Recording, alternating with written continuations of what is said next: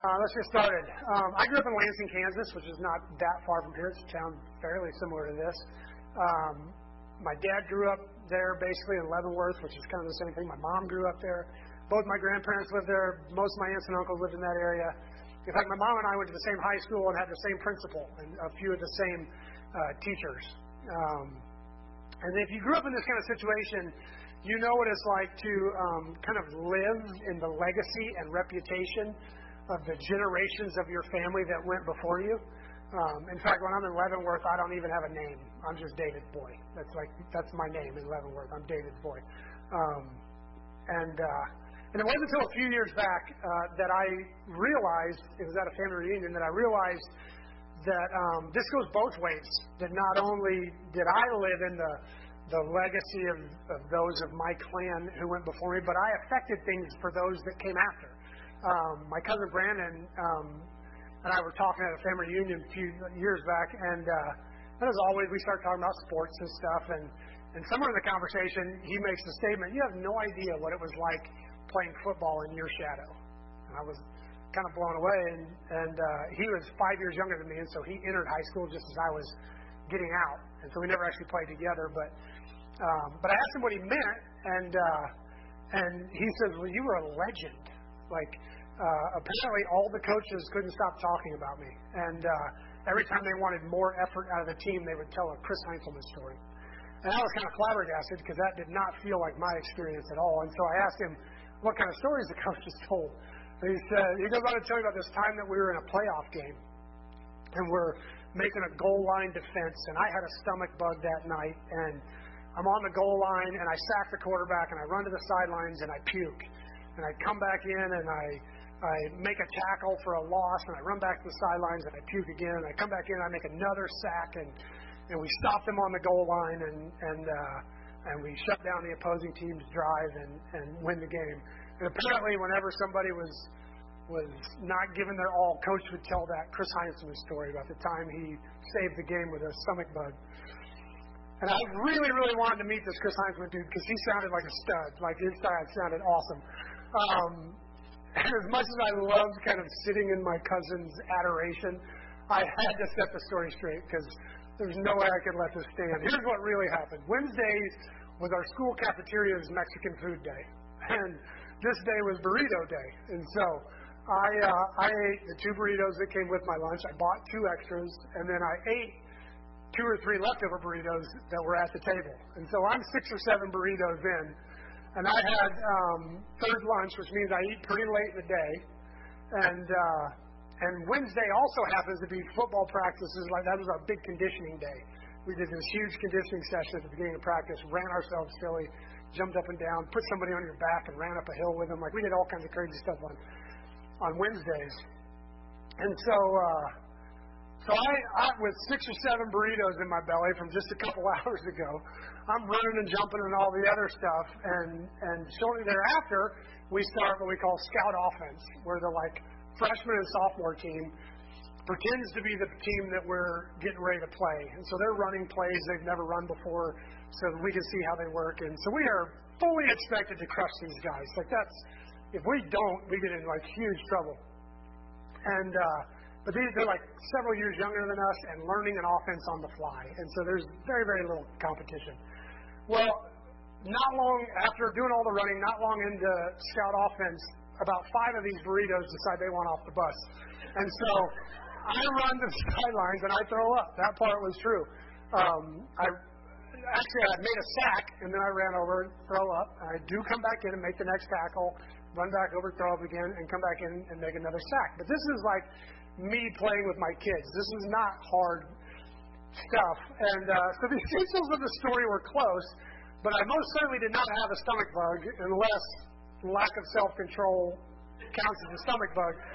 But I most certainly was not defending the goal line in some playoff team and was not playing another varsity team at all. And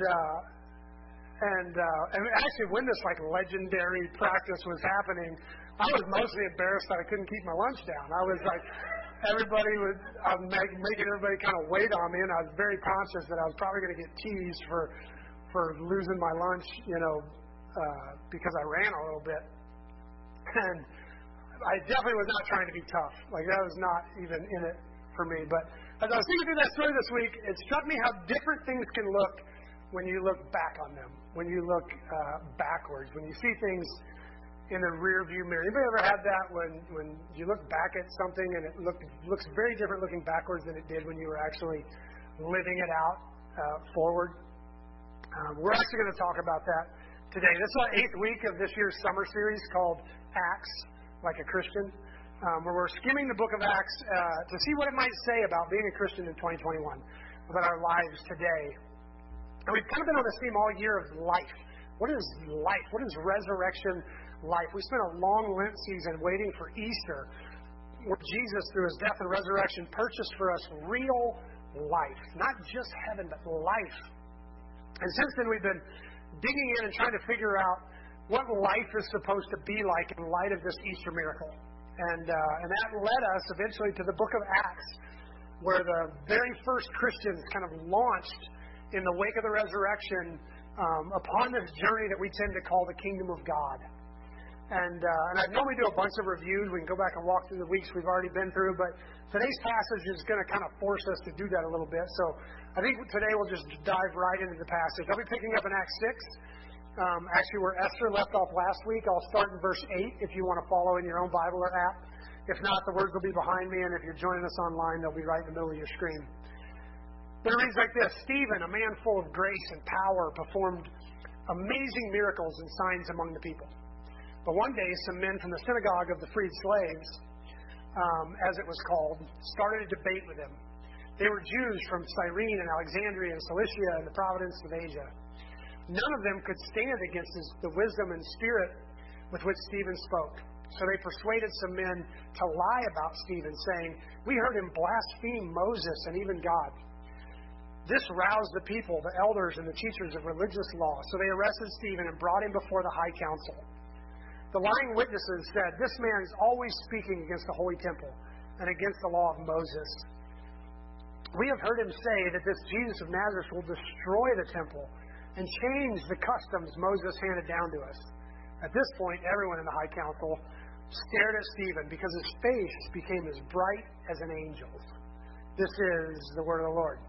We're actually going to cover a lot of ground today, like almost 2 chapters. And so I didn't want to bore everybody by reading the entire thing, but we will be picking up some of it as we go. But I definitely recommend going home and reading 6, 7, and the beginning of 8, because this is a super rich passage.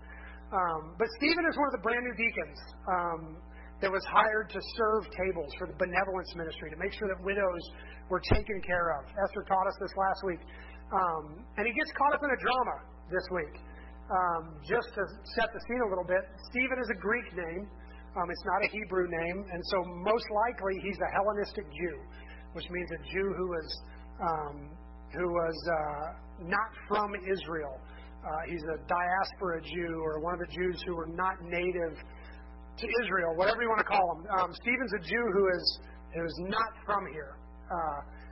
And he's debating with these people from the synagogue called the Synagogue of the Freedmen, or Freed Slaves, which is actually a synagogue made up of Jews who had been taken prisoner into Greece, or now Rome, as Esther taught us last week, and were made slaves, but they had earned back their freedom. Rome had laws by which you could do that. You could work, and because the slaves were actually paid a little bit, if they saved the money, they could buy their own freedom back. And so these guys had purchased their own freedom, which allowed them to travel back to Israel. And so they were probably born and raised in other cities in the Roman Empire. Actually told us where they were from: Cilicia and province of Asia and all over. But they'd gotten freed and come back to Israel. So now they live in Israel again, but they're not really from Israel. And as Esther told us, they weren't really accepted by all the other Jews the same way native Jews were. And so they had their own synagogue. And so they called it the Synagogue of the Freedmen, which means, there was some segregation even in Judaism, where they didn't really all worship together. They did in the temple, but not in their synagogues. They had their own synagogues. And the apostles last week led the church to choosing 6 guys because some of this separation had made its way into the church.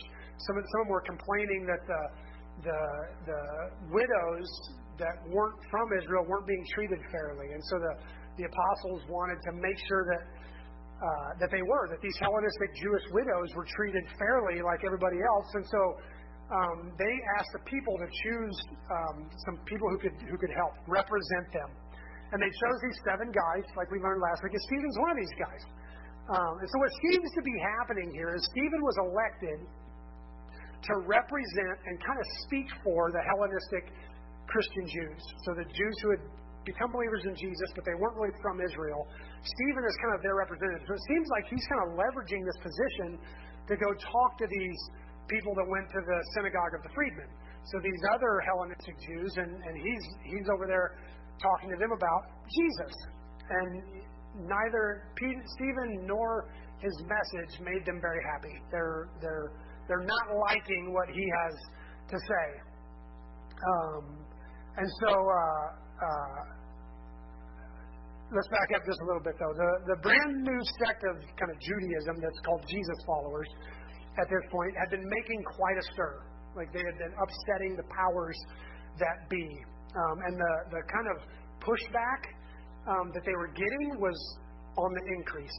We talked several weeks ago about how the temple leaders changed the policy. They kind of put down this new law: no more speaking in the name of Jesus. Peter and John had to go before them. They were like, speak no more in the name of Jesus. They threatened them, which is kind of the equivalent of passing a law. They're like, it is now illegal for you to preach in the name of Jesus. The next time they get caught doing it, they're flogged. So they change the law. That's strike 1. They get flogged for doing it the second time. That's strike 2. And unfortunately today, Stephen is going to get strike 3. Because the people that Stephen is debating, they can't come up with any way to kind of reasonably defend themselves against what he's saying. Everything he's saying is amazing, so all they can really do is to lie about him. And honestly, they didn't have much power anyway, and so they make up these lies and they get him sent before the council. And Stephen is now in front of these guys who are the same guys who crucified Jesus. They're the same guys that changed the law and told Peter they couldn't preach in the name of Jesus anymore. And they're the same guys that decided to have Peter flogged. And Stephen finds himself before that same group of men. And they start out just by simply asking him if the accusations are true. It reads like this. Then the high priest asked Stephen, are these accusations true? This was Stephen's reply. Brothers and fathers, listen to me. Our glorious God appeared to our ancestor Abraham in Mesopotamia, where he settled in Haran. Now, this is subtle, but please notice that Stephen doesn't really answer their question. You would think right after Peter and John were beaten for preaching Jesus, Stephen would come in and go, hold on, that's not what I said at all. Wait a minute, they're taking all my words completely out of context. They're just making this stuff up. I did not say any of that. But that's not what he does. Instead, Stephen does something kind of really clever here. He resorts to this well-known Jewish apologetic discourse, is what it's called a historical retrospective, if you want the fancy theological term. This is a Jewish historical retrospective. And this dates all the way back to the Psalms. There's actually a classification of Psalms where they do this, where the psalmist just comes out and kind of recites everything that God has done for Israel.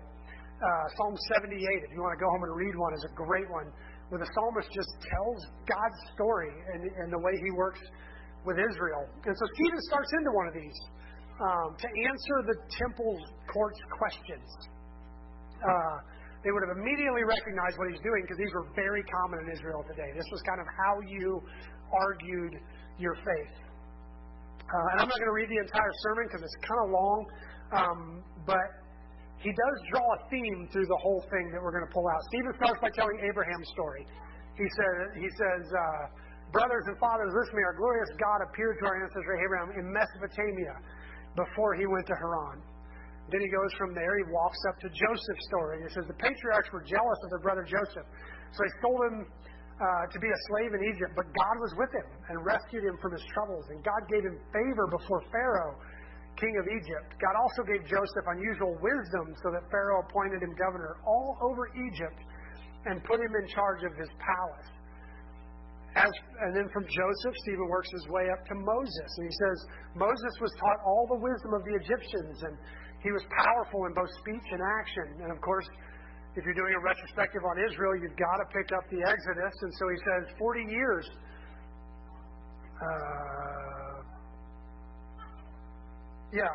40 years later in the desert of Mount Sinai, the angel appears to Moses in a flaming, burning bush. Then the Lord said to him, take off your sandals, for you are standing on holy ground. Of course, after the great Exodus, you have the giving of the law, the giving of the Ten Commandments. Moses was with our ancestors, the assembly of God's people in the wilderness, when the angel spoke to him at Mount Sinai, and there Moses received the life-giving words to pass on to us. And of course, after 40 years in the wilderness, our ancestors carried the tabernacle with them through the wilderness. It was constructed according to the plan God had shown Moses. And this leads the people into going into the promised land. Years later, when Joshua led the ancestors into battle against the nations that drove out of the land, the tabernacle was taken with them into their new territory. And it stayed there until King David. And so Stephen has walked the Jewish story all the way up to King David, where it basically ends. And the end of his story reads like this. David found favor with God and asked for the privilege of building a permanent temple for the God of Jacob. But it was Solomon who actually built it. However, the Most High doesn't live in temples made by human hands. As the prophet says, heaven is my throne and earth is my footstool. Could you build a temple as good as that? Asked God. Could you build me such a resting place? Didn't my hands make both heaven and earth? And shortly thereafter, the council had heard enough and they stoned Stephen to death. So what on earth was it about this historical retrospective that made these people so angry at Stephen? What made them so mad? Hopefully you were catching some of it in the yellow letters, but there's a major theme that happens in this sermon that he pulls out in every little story he tells. We talked a few weeks ago about this turning point in the book of Acts where Peter and John are in the temple preaching and they get called in and threatened. And when they go home, they're at a prayer meeting in somebody's house and they pray God for boldness. And while they're there, God shakes the house. And it's this funny turning point where it's almost like if you were to expect God's presence to show up, you'd expect it to be in the temple, not in somebody's living room. And so there's a transition where from that point on, the centrality of the temple grows less and less and less in the book. And the church starts to move. Because up till then, it was the disciples. It was a new movement, but it was happening in the temple. They went to the temple every day and every prayer time, and everything's happening in the temple. From that moment on, the temple starts to get left behind. And today, what Stephen starts drawing out is this reality. He's drawing out the location of God's presence. God shows up to talk to Abraham in Mesopotamia. That's not even anywhere near Israel. Joseph was in Egypt, and God was with him. Moses was raised and taught in Egypt. God shows up at the burning bush on Sinai. That's not in Israel. The law was given on Sinai. The people worshipped in the tabernacle in the wilderness, and God showed up in the form of a column of fire and a column of smoke. For 500 years, once they were in the Promised Land, before there was a Jerusalem, they worshipped wherever the tabernacle went. So, remember the original accusation, what they originally accused Stephen of. It says, the lying witness says, this man is always speaking against the holy temple and the law of Moses. So basically what Stephen does is answer this false accusation of him speaking against the temple by showing the temple leaders, these guys whose power is wrapped up in this location.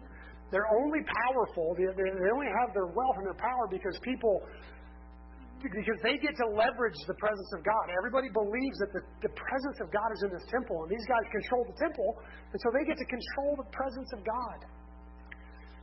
And what Stephen does is he shows how the presence of God has always been out there, has always been somewhere else, everywhere else. God, especially in the Jewish story, the biggest stories, the stories we love the most are about the things God did out there. The things that God did when His people were scattered, when His people were everywhere. Now, we noted a couple weeks ago how this transition point happened. That everything is moving away from the temple. And what Stephen shows us is that's more than just a geographical reality. That's more than just they just happen to start going somewhere else. This is a theological reality. What Stephen's sermon shows is that the early church, God was doing a work in their hearts and minds to reveal things to them from the Old Testament that they hadn't seen before. That this movement of the temple wasn't just, oh, we can't go to the temple anymore, we'll get beat, so I guess we're going to do church here. No, this was more of a deep theological movement. They're starting to see things. They're starting to see things they hadn't seen before. And I think what is happening is the Holy Spirit's preparing them for what's about to come. Preparing them theologically and in their Bible study for what is about to happen.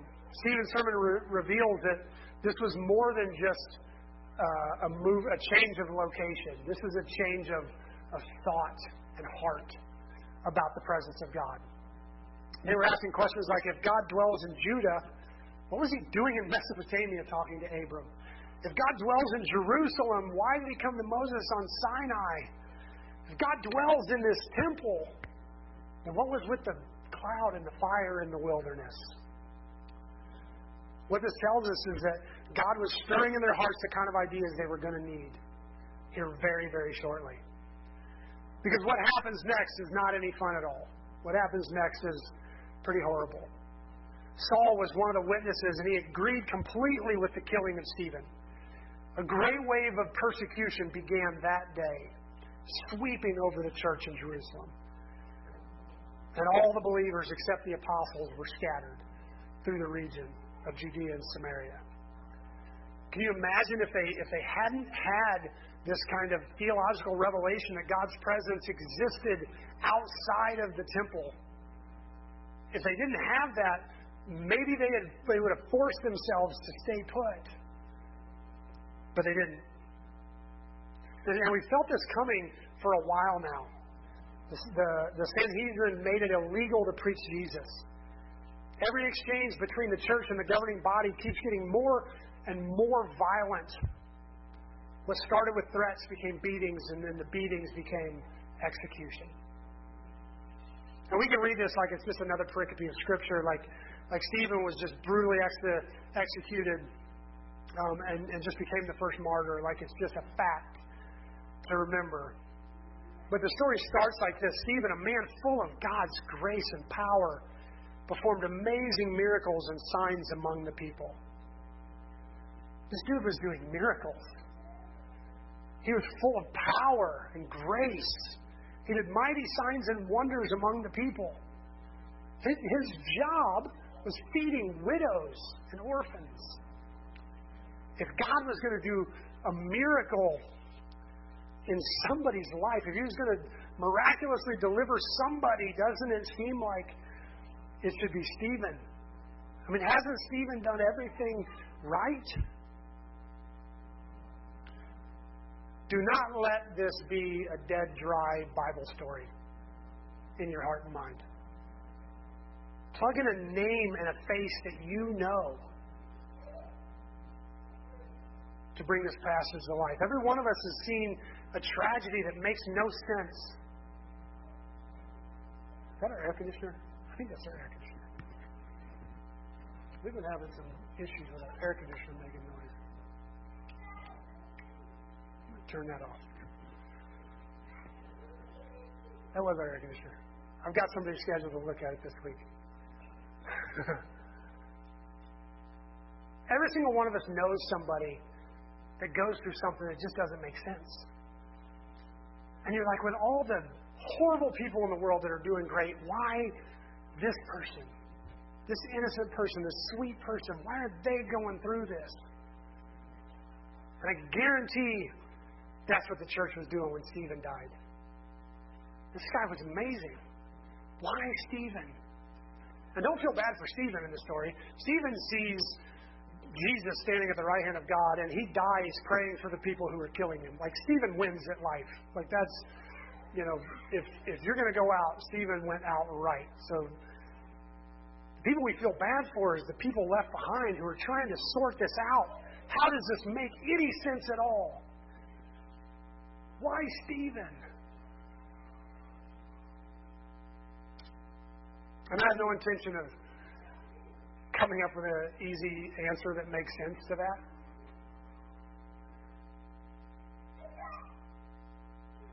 But I think we can only understand Stephen's fate when we read on.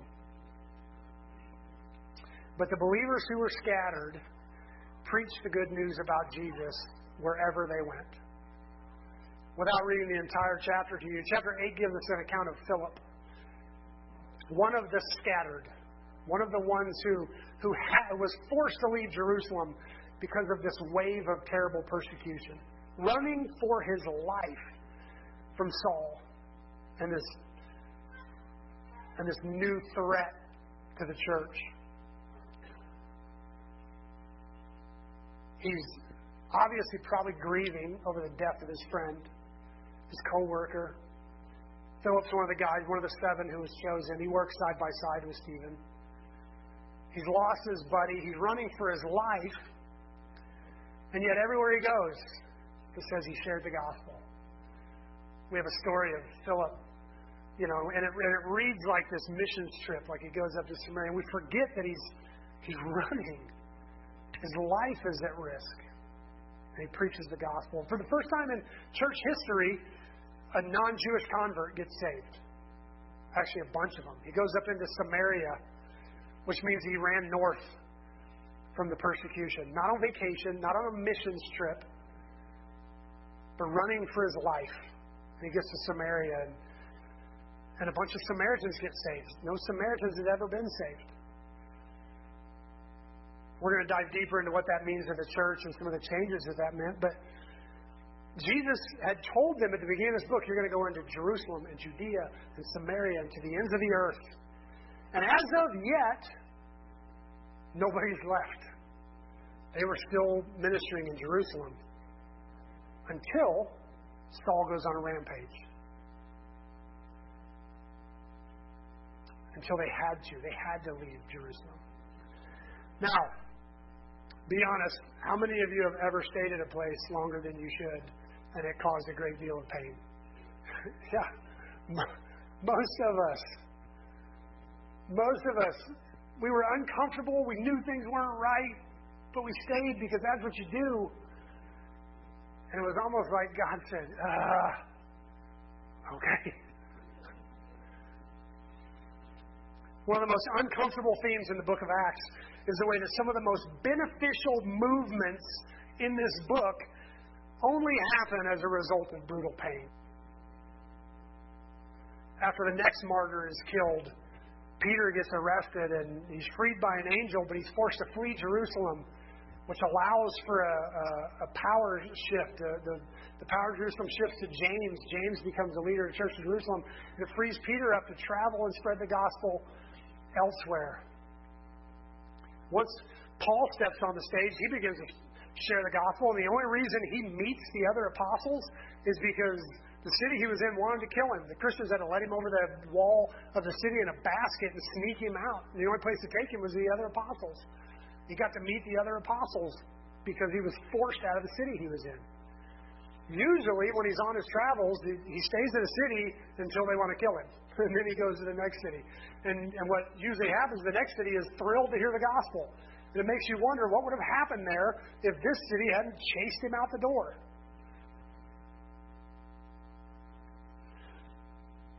It's not a fun theme, but it happens all through the book. Where we stay, we want to be comfortable, we want to stick with what we know until God basically forces us to leave. We talked at the beginning of this book about how one of the reasons that Jesus ascended was because there was no way these 12 world changers were going to leave if he stayed put. They would have been thrilled to follow Jesus every day for the rest of their lives. Who wouldn't? If Jesus was there, who's going to go, hey, I'm going to go over here and witness with these? No, I'm just going to stay with Jesus. I'm not going anywhere. Right here. So Jesus had to leave so these 12 guys would go. And it seems that isn't a one-time occurrence. It seems like that happens over and over and over again. Everybody's thrilled with what God is doing right here until God says, you need to go. Do more. And I'm not going to be coy and say that we should be all zen about suffering because it's all going to make sense when we look back. God knows best. Just relax. That's not human. That's not the way we live. We have the benefit in the book of Acts to read what happens next. And Luke wrote it in a way that it's pretty easy to see. I think he wrote it this way on purpose. But it only takes us a minute to read the next chapter. It would have been quite different to live that chapter. Quite different. In fact, in the original Greek, it's kind of cool the way Luke breaks this up, the way he explains this.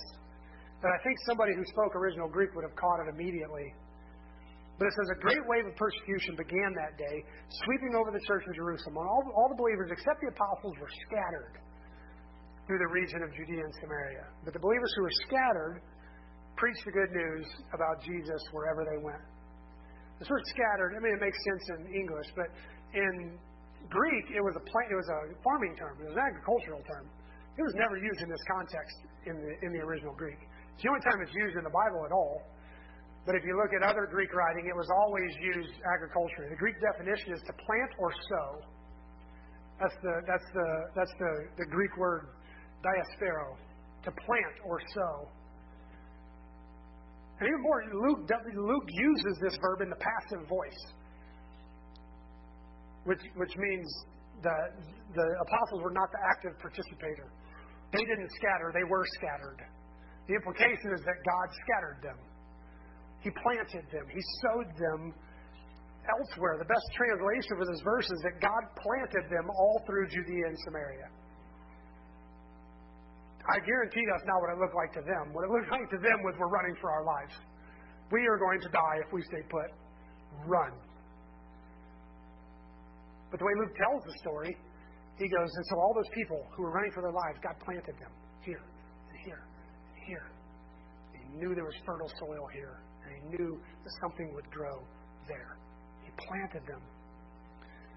So both by Luke's choice of words and by the fact that we get to immediately see Samaritans get saved because of Philip running from this persecution. And then he goes and baptizes an Ethiopian official, which is one of my favorite stories.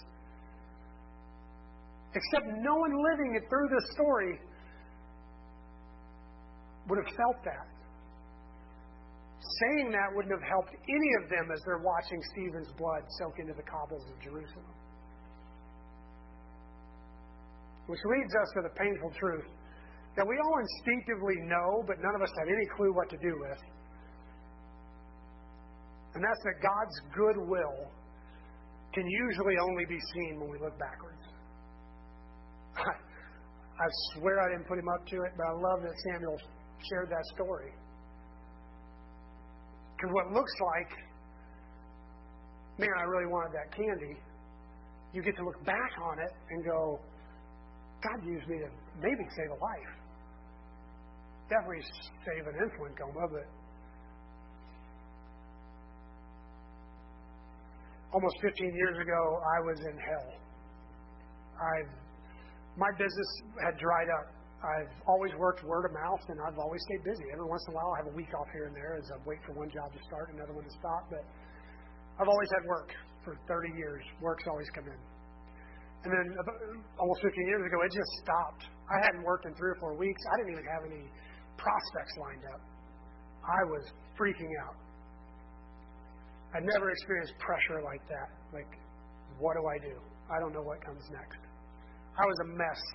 One day after church, I'm talking to a friend, Merrill, and he told me that Doug Evans has some properties in Missouri that he might need some help with. And I knew of Doug, but didn't know Doug, and I knew he was in oil, and that was well outside my skill set. So but on a whim, I was like, what the heck? I called him, and come to find out, Doug did indeed have some houses in Missouri. He needed work, and we pretty quickly worked out a deal, and I was back to work again. And that's a good enough story. That's an awesome enough story. But as I worked with Doug in business and we would talk about church and God and theology and family and found out we had some really similar opinions on things, and he invited me to his small group that he had at his house. And I went and met some other great people, Dale and Judy and some others. And Doug became one of my closest friends, as well as some of the other people, which is awesome. All because I went through hell. And then 5 years ago, Doug comes to me and says, "What do you think about starting a church in this area?"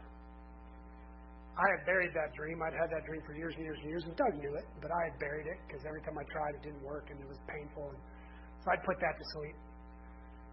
Doug comes and pokes it. "What do you think about starting a church in this area?" And now looking back,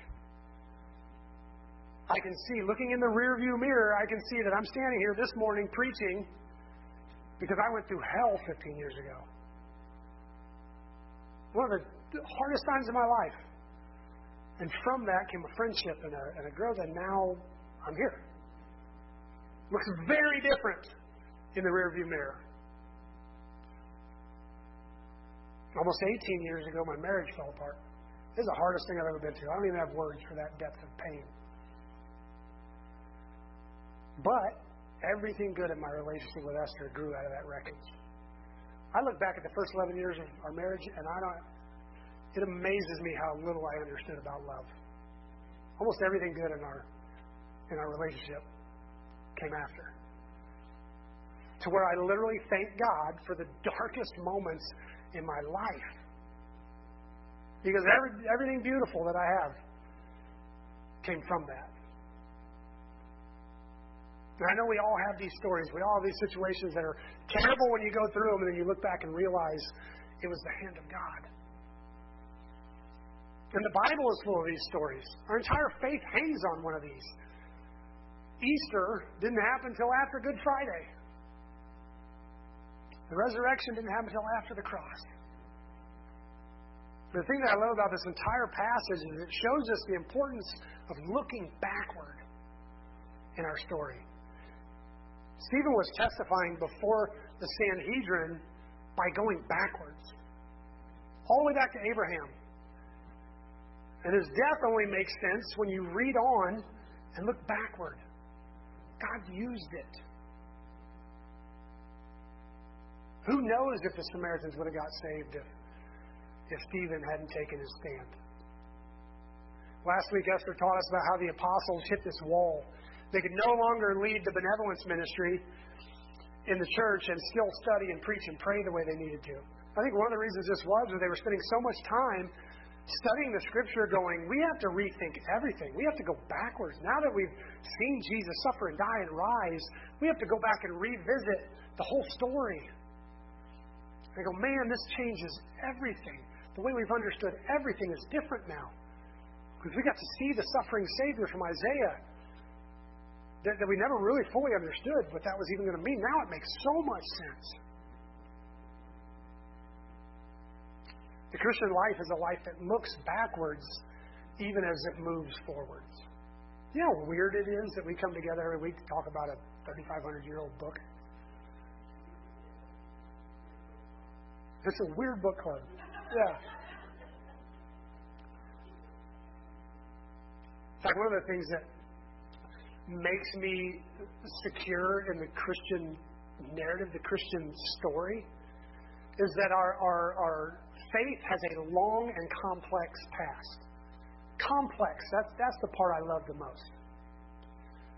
One of the things that separates the kind of classic Christian cults from kind of Orthodox Christianity, theologians will tell you it's a lot of things, usually a low Christology, but that's not even what gets it for me. What gets it for me is they hang on the testimony of one person. One guy goes into a cave and finds some glasses, and now the whole system hangs on that. Usually it's one person has some big idea, and the whole denomination, if you want to call it that, hangs on that one idea. Islam is a whole world religion based on one guy goes into a cave, has a revelation, and if that guy was wrong, the whole thing is wrong.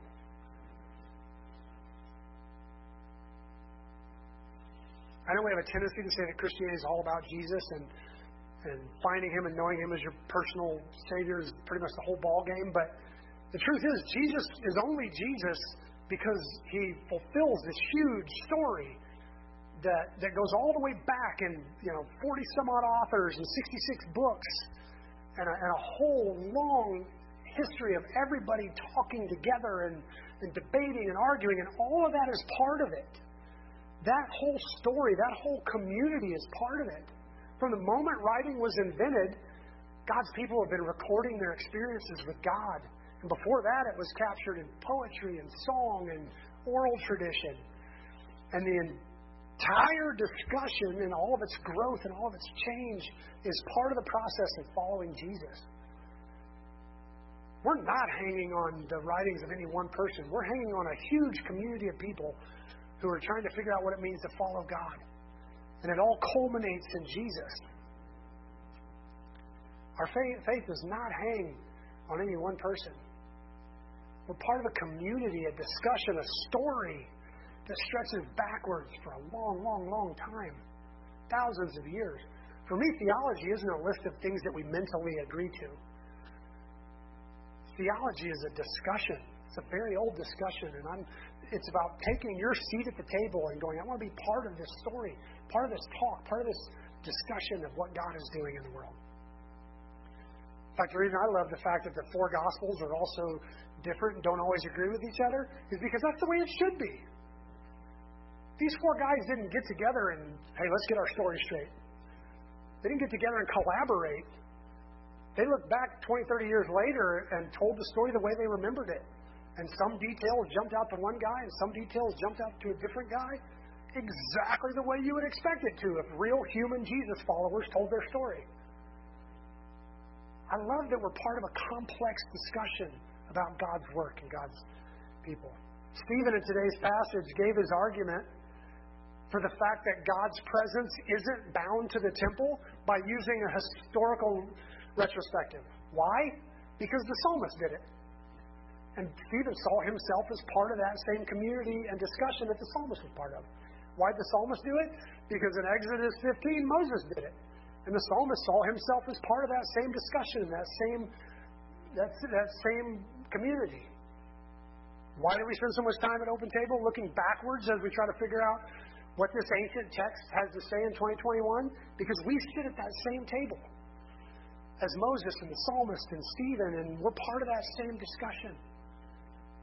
We are people who move forward by looking backward.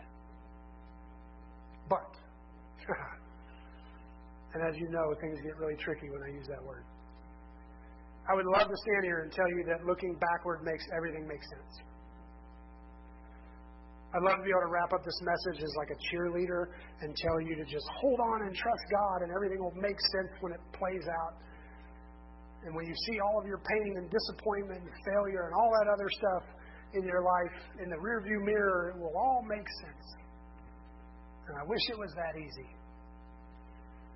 And honestly, I do believe that to some extent. I think what will make heaven heaven is that we will understand, and that will be glorious enough to finally get it.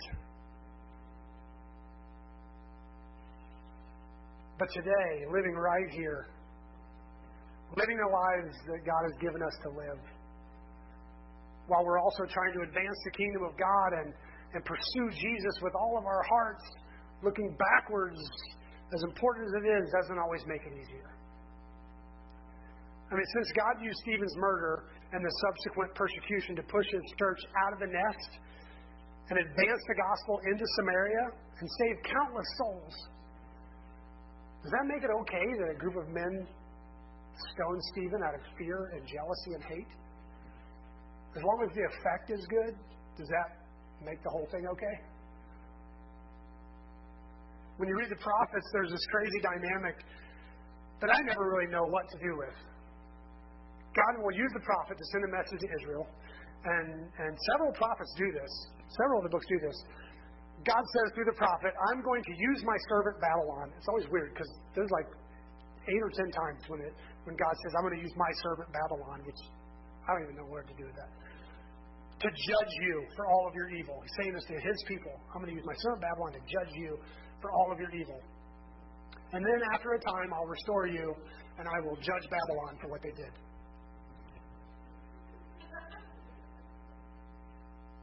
So it's like God said, I'm going to use them to judge you, and then I'll punish them for it. What? So it's like we can't even discern the will of God when we look backwards in the story. Or our story.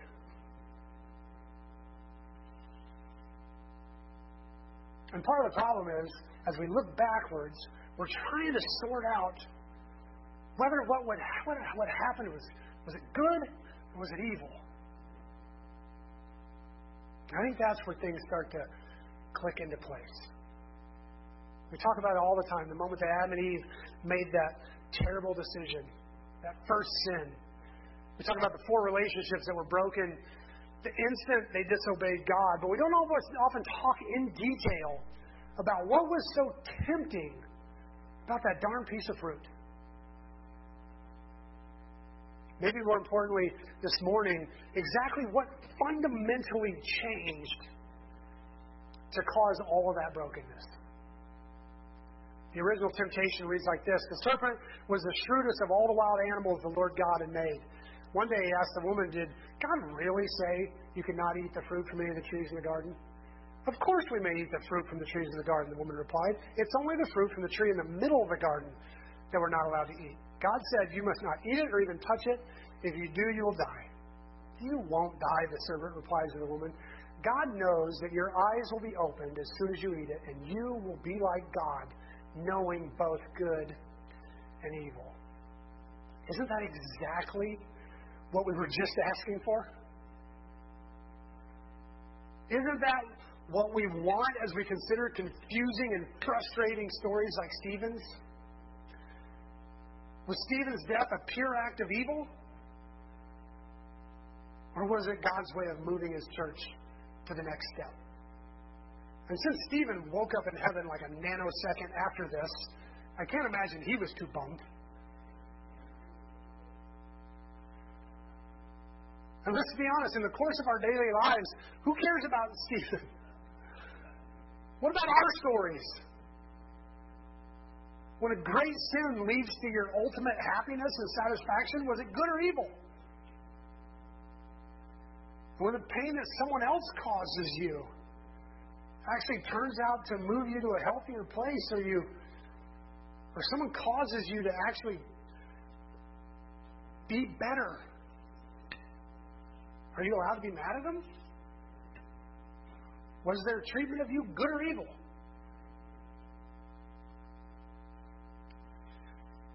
Doesn't it seem like Satan's offer would sure make life a lot easier?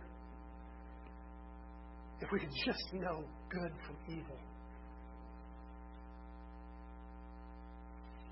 I mean, if we were 100% honest, wouldn't you like to know what is ultimately good and what is ultimately evil, even in your own story?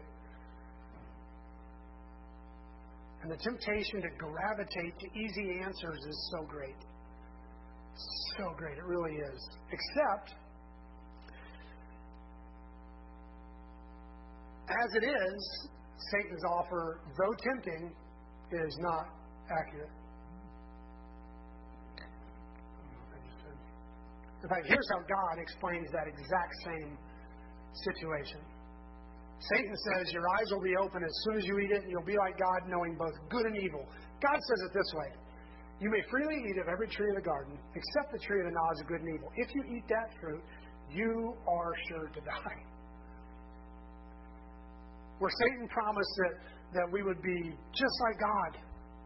And Satan's definition of that would be that you will know good from evil. That thing that you're dying to know, you'll know. God's promise seems to be that the game of trying to sort that out for yourself will be like a death. Let me give you an example. Years ago, Esther and I were on this prayer chain type thing where it was pretty big. And hundreds of people, and people would throw prayer requests on there. And there was this Christian mother of 3, pregnant with her 4th. And she had just learned that her fourth was an ectopic pregnancy. The fertilized egg had firmly attached in the fallopian tube. As it grows, it'll rupture the tube. 99% of cases, if it's left to its own, the mom will die. The only option the doctors gave her were to abort. If the baby, in fact, the baby was so young, they weren't even calling that. She just needed to get a D&C and start over. The woman was 100% against abortion, but she was also 100% against leaving her other 3 children motherless. What's good and evil in that moment? For the majority of human history, she would have died. And everybody would have been super sad, but there would have been no moral culpability. No one would have had a clue. She would have been one of the thousands of women who die during pregnancy. But once you know, how do you sort out good from evil there? The mother did eventually have the D&C and lived to raise her other kids and had to carry this death with her forever. And that's what God said. The moment you start to play this game, it'll be like death. It'll be like death. I'm a pacifist. Try to be. Because Jesus commanded me to turn the other cheek, love my neighbor, or love my enemy. Promise that the peacemakers will be called children of God. So I try hard to obey God in this. One of my favorite theologians, Dietrich Bonhoeffer, also a pacifist. And since Hitler had been trying to arrange a meeting with Bonhoeffer, Bonhoeffer volunteered to carry a briefcase with a bomb in it and blow himself and Hitler and everybody else up. Because he was like, this is too much evil. How do you choose good from evil? There are many curses and much brokenness that came out of the fall. And maybe none was as life-altering and horrible as the constant, never-ending hunt for good and evil. I think most of the division in the world is over this fight for knowing good from evil.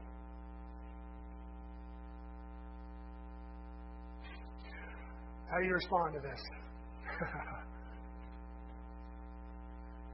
When Esther read my message, her first response was, you just can't help but screw with people, can you?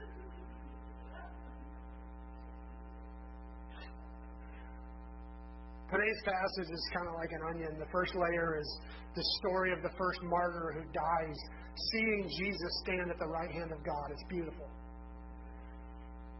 Except it spawns this persecution that threatens the whole church, which is horrible. Except that allows God's people to be planted in fertile soil like Samaria and save tons of people, which is awesome. And man, is that real life. Layer after layer after layer. I'd love to tell you to just leave good and evil in the hands of God and just be chill and trust God's in control. Except 1/3 of the Psalms are what we call lament Psalms. These are people screaming out and yelling at God in their confusion and their anger and their frustration and their hurt. Very unchill. Jesus dies singing Psalms 22. My God, why have you forsaken me? God does not want you to be zen about your pain. He does not want you to turn a blind eye to injustice just because you believe God's in control. God will work it all out in the end. We are humans, which means we come with a big bundle of emotions that need to be both felt and voiced. We should lament. But at the same time, we do know that God works things out for good for those that love Him and are called according to His purpose. And we almost always see that when we look backwards. So what are we to do? A couple summers ago when we were studying the Psalms, we called it Finding Your Butt. We got this from Psalms 13, which is a lament song is kind of the quintessential lament psalm. It says, "Oh Lord, how long will you forget me? Forever? How long will you look the other way? How long must I struggle with anguish in my soul, with sorrow in my heart every day? How long will my enemy have the upper hand? Turn and answer me, O Lord my God. Restore the sparkle to my eyes, or I will die. Do not let my enemies gloat, saying, we have defeated him. Don't let them rejoice at my downfall. But I will trust in your unfailing love. I will rejoice because you have rescued me. I will sing to the Lord because he is good to me." You have to find your but. The ancient rabbis used to say that the Torah was the way God talks to us, and the Psalms are the way we talk back to God. They believe that the Psalms were there to show us how God wants us to talk to him. If that's true, God wants us to lament. He wants us to scream and cry to him and be frustrated and hurt. He wants our authenticity, even when it's ugly. But he also wants us to find our but. He wants us to find him, the authentic and good God. This is a major theme in all the lament psalms. It actually seems to be the point. The psalmist would let it all out, everything they're feeling, so that they could say, "But I know you are good and you care for us." And what this is in a nutshell is learning gratitude.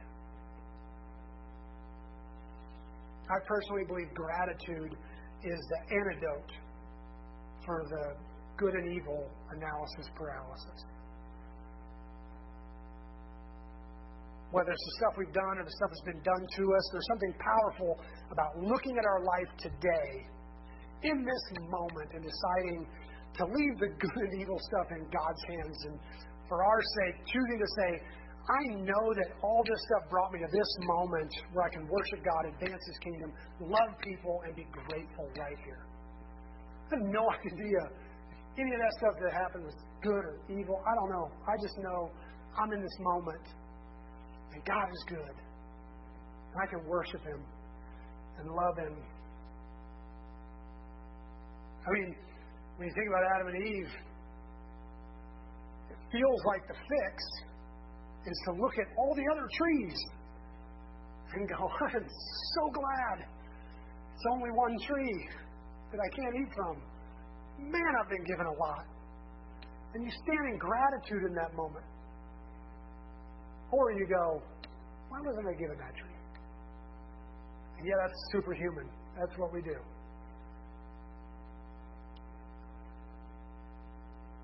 Every single one of us has a reason to be discontent. We've all made terrible mistakes. We've all been mistreated. We've all had terrible things done to us.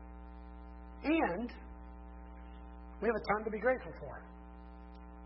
We've been so blessed. Jesus left the comforts of heaven and entered our mess where he lived a perfect life, died a sacrificial death, and rose from the dead to save us. Even if nothing good ever happens again, we still die blessed because Jesus has saved us. Every single one of us has a reason to be grateful. I think the key to living in 2021, the way the early church lived in the book of Acts, is to learn to look backwards as we move forward, to honestly and openly lament when we're in pain,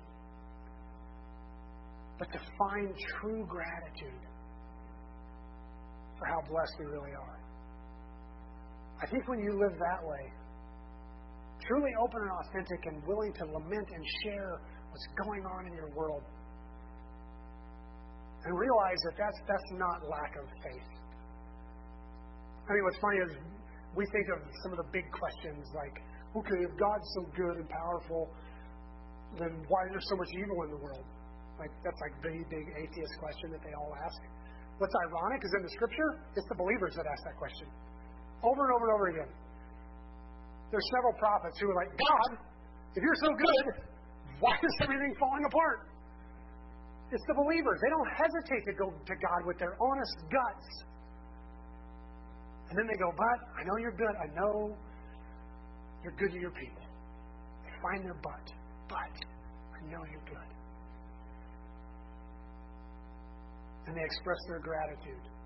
I think when we can live like that, when we can live honestly and openly about what's going on, what scares us, what hurts us, what we regret, and we're open and honest with that, we learn to lament that while at the same time being so grateful for where we are and what we have. That the Holy Spirit can move in us and do amazing things like He did with the early church. Let's go to the table.